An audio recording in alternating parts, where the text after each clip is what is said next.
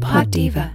Hello Divas, and welcome back to your fortnightly Diva Digest. In this series, we're bringing you all of the biggest headlines from the last 2 weeks in one handy episode. We hope you've all had a great start to your 2024. Here at Diva HQ, we've been inundated with all of the latest, hottest new queer news. Let's get you up to speed. We all know that Barbie took over the world in 2023, but its pink grasp over Hollywood is still just as strong in 2024. Billie Eilish has recently taken home 2 awards for her hit song, What Was I Made For? We hope she's got enough space in her trophy cabinet for her Chairman's Award and her new shiny Golden Globe. The iconic singer mentioned in both acceptance speeches that writing What Was I Made For actually saved her. Billie said in her Golden Globes acceptance speech for Best Original Song, "It was exactly a year ago, almost, that we were shown the movie. I was very, very miserable and depressed at the time. Writing that song kind of saved me a little bit." The New York Times faced major backlash when they published a 5,000-word opinion piece in which the writer claimed that there are easy-to-decode clues within Taylor Swift's music and personal life that hint that the singer is secretly queer. We have seen time and time again the harm that can come with speculation on celebrity sexualities. Celebs such as Kit Connor, Rita Ora and Dove Cameron have all publicly addressed feeling pressured to come out publicly after receiving queer-baiting accusations. Somebody's sexuality is no one else's business. A coming out is owed to no one. And we've said it before and we'll say it again. When someone tells you who they are, believe them.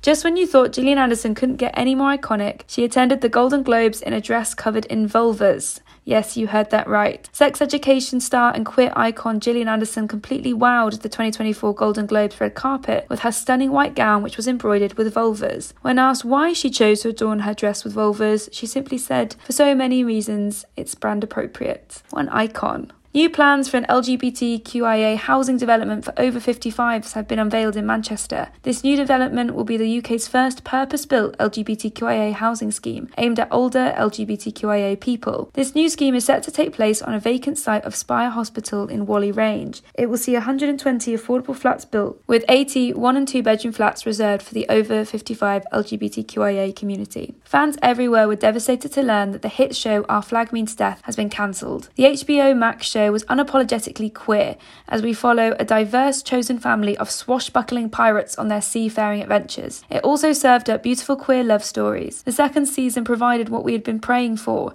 lesbian pirates. If you see us crying this month, this is probably why. While the book-to-screen sensation that is the Twilight franchise focuses on a very heterosexual love triangle, it's always attracted a large LGBTQIA audience. While many were shipping Bella with Edward or Jacob, some of us were secretly hoping Bella would ditch Edward for Alice or Rosalie. While Kristen Stewart, who plays Twilight's protagonist, wasn't publicly out as so gay dude when the films were first released, she discussed the queerness of the films in a new Variety cover interview. In the cover story, Kay Stew reflects on how it wasn't until she was living her life authentically that she started to recognise how the Supernatural series is quite queer. She told the publication, "I can only see it now. I don't think it necessarily started off that way, but I also think the fact that I was there at all, it was percolating. It's such a gay movie. I mean, Jesus Christ, Taylor Lautner and Robert Pattinson and me, it's all so hidden and not okay. I mean, a Mormon woman wrote this book. It's all about oppression and wanting what's going to destroy you. That's a very gothic, gay inclination that I love." The long-awaited Mean Girls remake is finally here and we are obsessed. Not only is this yassified Gen Z version of the ultimate chick flick outstanding, but the press tour to accompany it has been insanely hilarious. When Renee Rapp, who plays the iconic Regina George, appeared on The Late Show with Stephen Colbert, she made fans cry with laughter. When asked whether she had any notes for Rachel McAdams, who played Regina George in the original 2004 film, she simply said, "Date me?" Sarah Kate Ellis, the CEO and president of GLAAD, spoke about the life-saving power of queer stories on screen during her acceptance speech at the Emmys. The non-profit LGBTQIA organisation was awarded the Governor's Award at the 75th Annual Emmys. Sarah said in her heartfelt speech,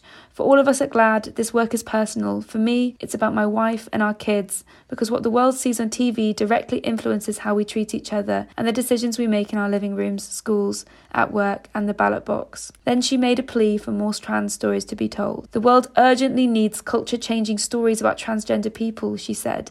"More people say they have seen a ghost than know a trans person." We celebrated 20 years of the L Word by digging through our very own archives to find our favourite cover stories with the likes of Leisha Haley and Jennifer Beals. Check out the Diva website now to read the stories in full. And that's you all caught up. We hope you enjoyed this instalment of Diva Digest. See you soon. Pod Diva.